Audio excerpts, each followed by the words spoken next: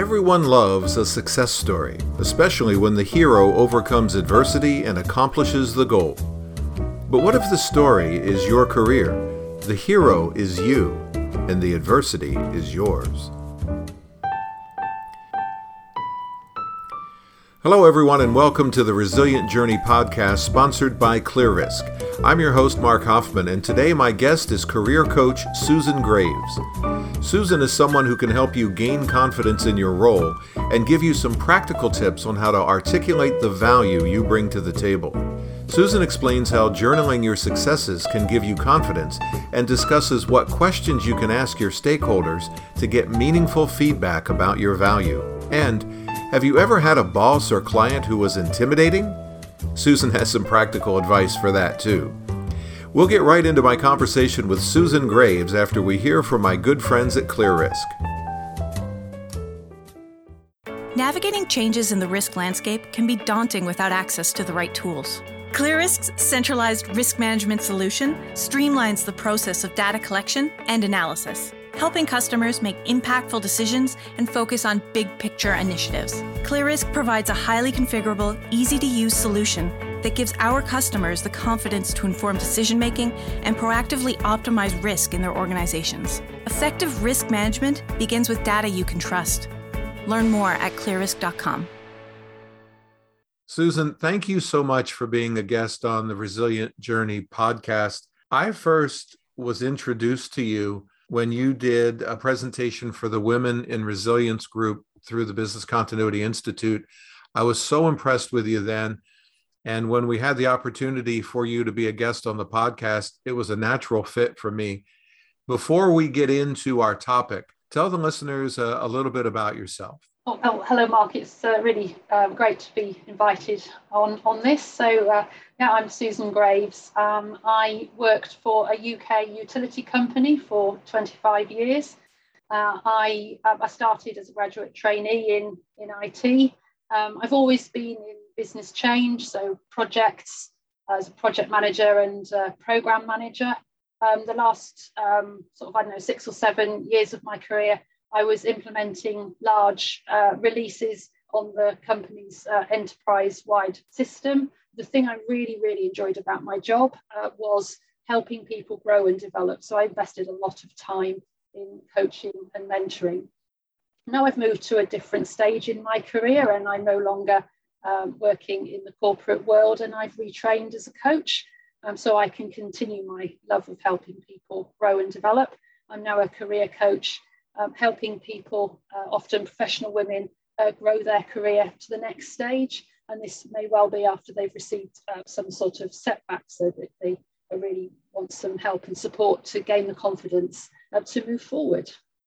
I love that. And I appreciate what you do, because all of us, whether we're just starting out in our career or whether we're fully established, we're all going to face different roadblocks, different setbacks, and we all need that support system. So thank you for what you do. I really appreciate it. That's also basically the topic of conversation here in this series. We've been speaking about how business continuity professionals can speak to the value that they bring to their organization. I had attended a number of meetings in 2020 and earlier in 2021, where my colleagues were expressing concern that the company that they worked for didn't seem to value their role. And so they were wondering, is this going to turn into a layoff, or are they going to struggle to get budget to do the work that they need to do? And so sometimes speaking value to the organization means that we need to speak up to management, or we need to communicate our value to internal customers. In your career now as a career coach, a confidence coach, you help people grow their confidence at work. So explain how a more confident professional might be better suited to be able to articulate their value. Okay, so confidence is the belief that you will handle whatever happens in a particular situation. It isn't about getting everything right or getting everything right first time. It isn't about being good at everything. If you're not confident, it's quite likely it's going to come across in your body language, which people are actually going to pick up on. It's some of the basics like eye contact, like just sitting up straight, etc. Which somebody that's more confident is going to be have that bit more presence physically, which just subconsciously is actually going to enable you to have a much more equal conversation with the person at the other end. And these are all things that you can actually do and learn to do, even if you don't necessarily feel particularly confident inside. Somebody that maybe isn't confident might spend a lot of time dwelling on trying to get everything completely right. That turns into maybe procrastination. You're not actually sort of taking the step that might feel like it's making you a bit exposed. You might be dwelling on perceived criticism. You might be spending a lot of your mental energy worrying about things, taking them home after work. A much more confident person is going to just take action, take the action, and then if they get a bit of a knockback, look at that and learn from that, and take another action and take another action. And by taking action, even if it's imperfect action, you're more likely to get to the outcome you want. Whereas if you don't actually do anything at all, then you're not going to get to your outcome. And being that bit more confident, you're going to raise your visibility. People are going to notice and start to listen to what you say. And if you've got that belief in yourself, that belief is going to come across to others. So yes, very much confidence in your own value and the value of what you do. If you translate that into your actions, I believe that will definitely help you. So to that point, to be more confident, I know I'm generally introverted, and there are certain settings where I'm very comfortable, and there are certain settings where I start to get a little bit uncomfortable and intimidated. Is it normal for people who are seen as a leader in a particular area of work, like business continuity or resilience or things like that, when they have to go in and run a meeting, is it normal for people to sometimes have some anxiety about that? And what advice might you give to push through that anxiety? Okay, so absolutely, it's going to be normal. Confidence is very situational. So if you're in a meeting that you've done 1,000 times before and you know what you're doing and all of that, you're likely to be very confident. But a new situation, slightly new situation with a new stakeholder, or a situation where maybe it didn't go so well last time, it's very much likely to feel that bit less confident. So a lot of it's going to be about the fundamentals of preparation. Knowing your audience, knowing what you're trying to get out of the meeting, possibly, talking to some of the key people beforehand to get them on side. All the significant amount of preparation is going to pay off. But there's also, it's giving yourself some time before the meeting to basically give yourself a pep talk, allow yourself to go into that meeting in the right frame of mind, focused on your outcome. There's actually research out there and a TED talk by Amy Cuddy that very much talks about if you stand for a couple of minutes in a very positive and assertive posture, like hands on your hips, for example, that actually gives changes to your physiology. They'll actually make you feel more confident and assertive. So just that sort of mental preparation and going in feeling that you can do this, and that's certainly what I would recommend. That's very helpful. I mentioned at the top that I met you at that Women in Resilience webinar that you had done. And during that session, you described your 5-point strategy for increasing confidence.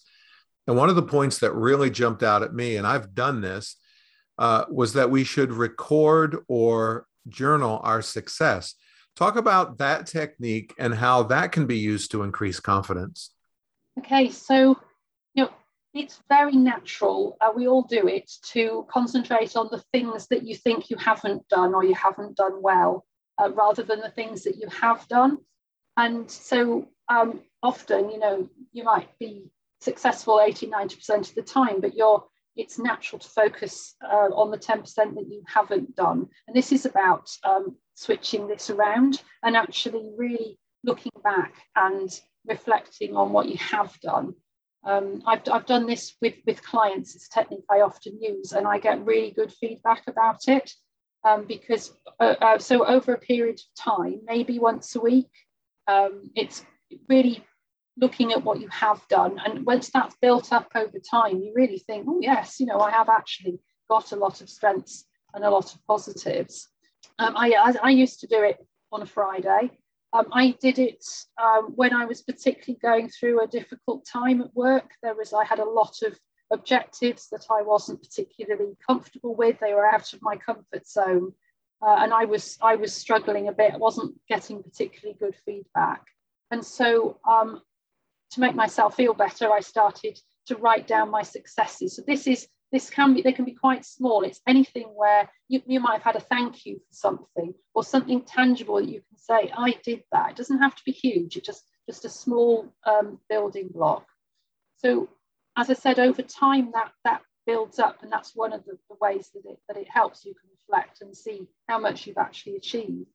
But what I found, I mentioned I had some objectives that I didn't really like. I used to really look for what had I done towards those key objectives that week, and sometimes I could write down some good stuff and move me forward.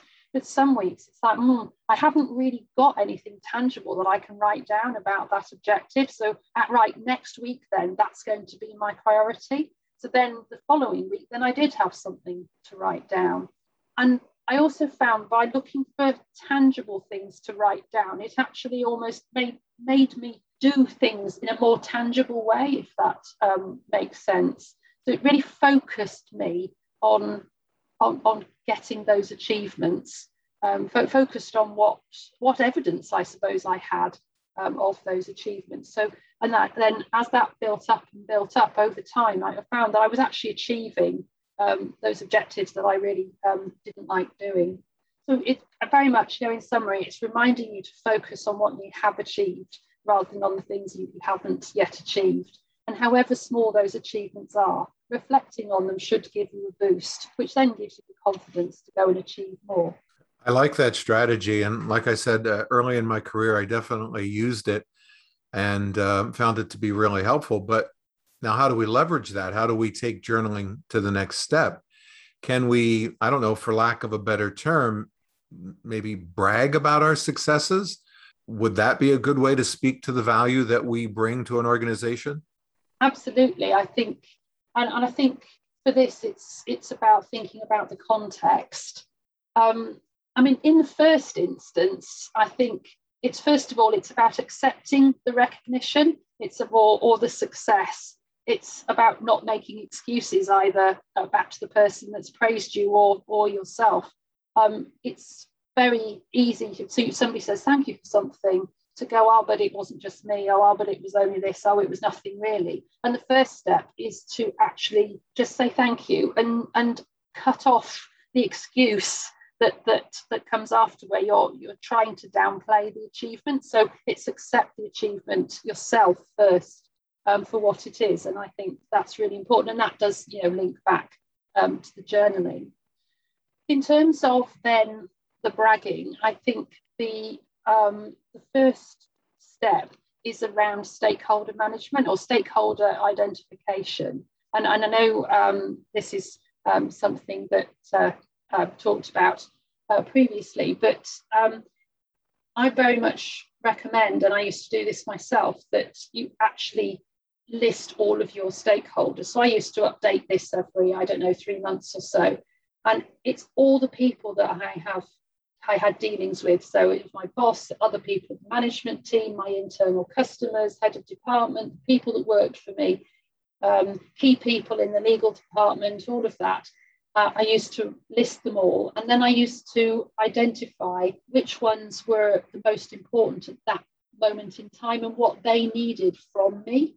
And then I used to identify, okay, so how do I engage that stakeholder? Is it by going to see them? Is it by updating them via another person? Is it an email? Is it progress report? What is it? What's going to work for that particular stakeholder?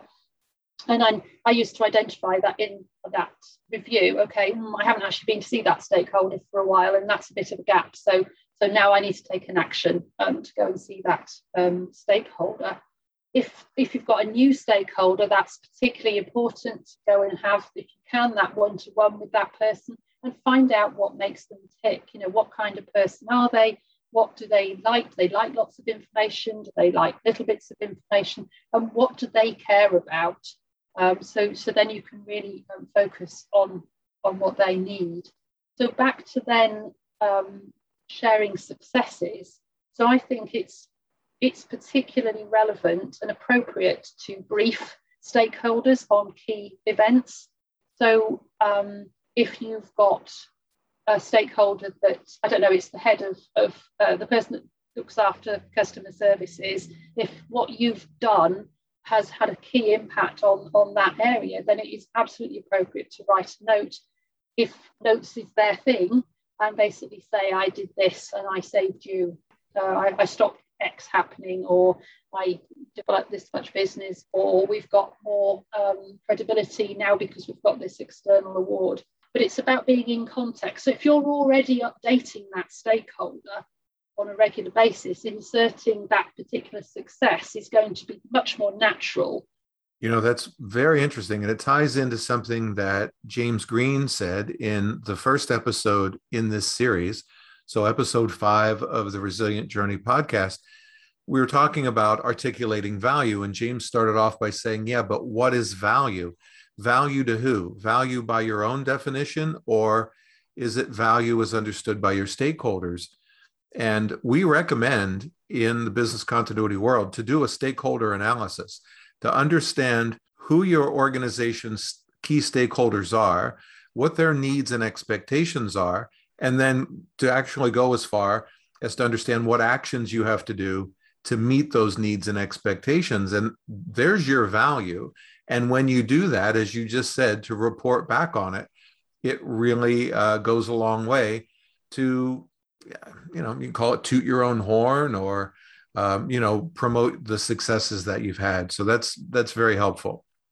What other aspects of your 5-point strategy could someone who is maybe struggling to articulate value to their management team or internal customers, what else could they use out of your strategy?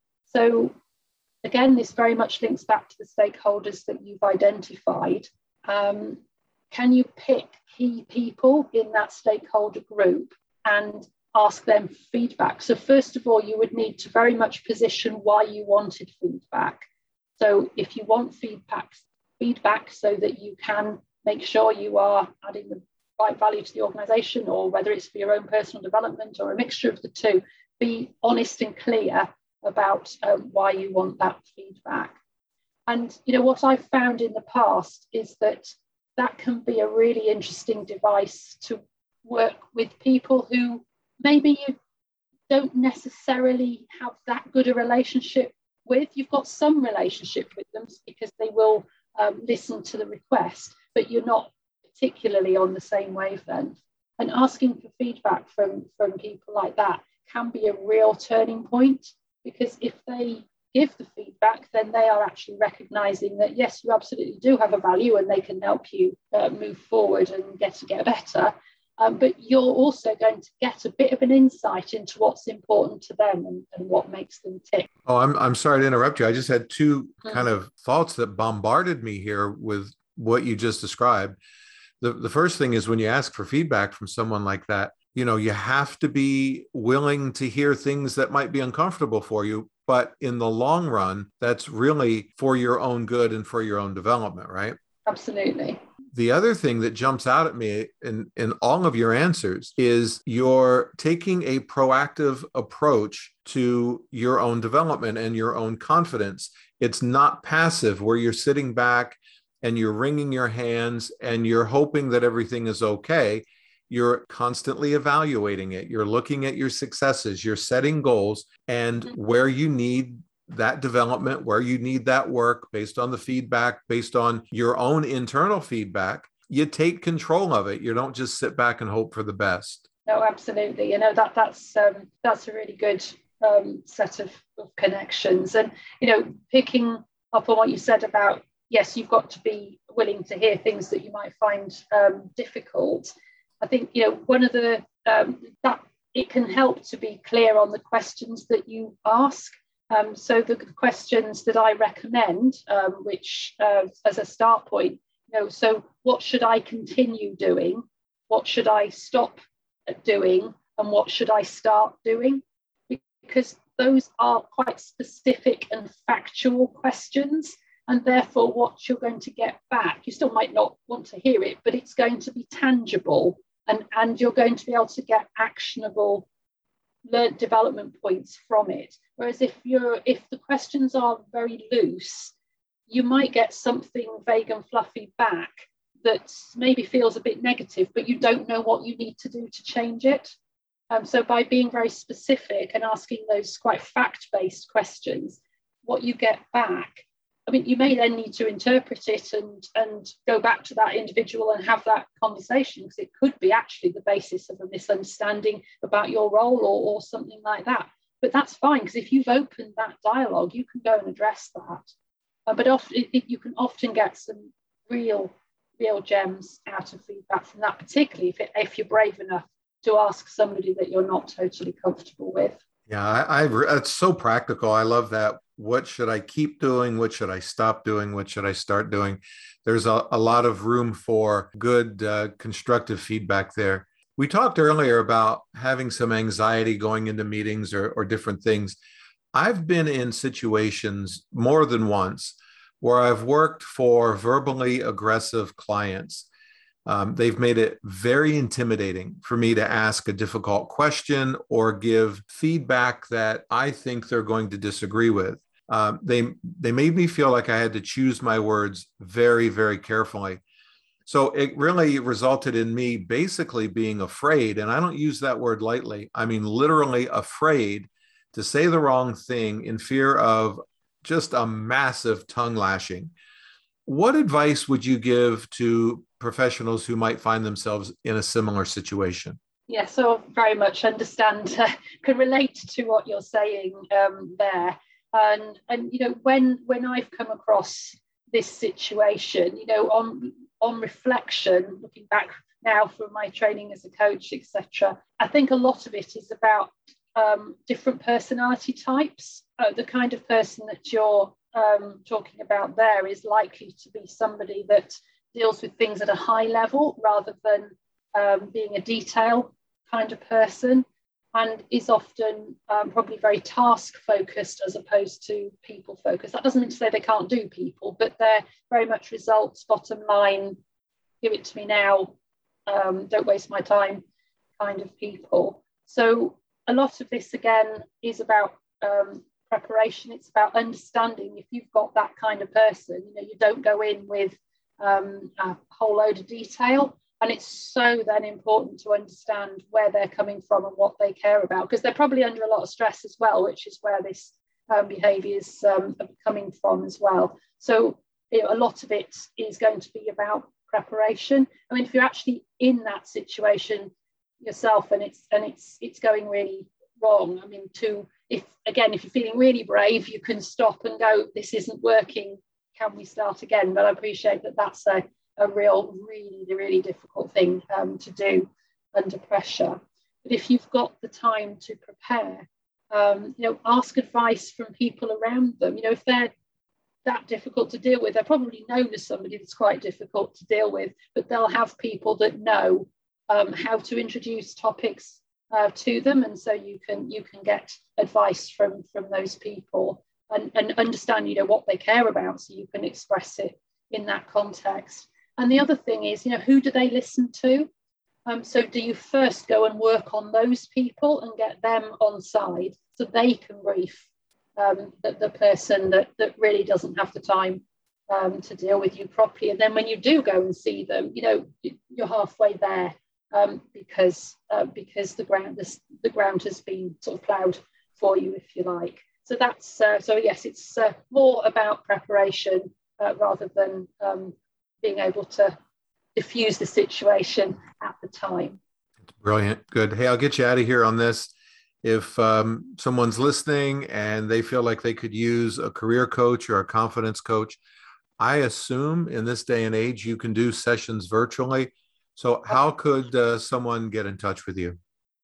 So please connect with me on LinkedIn, Susan Graves.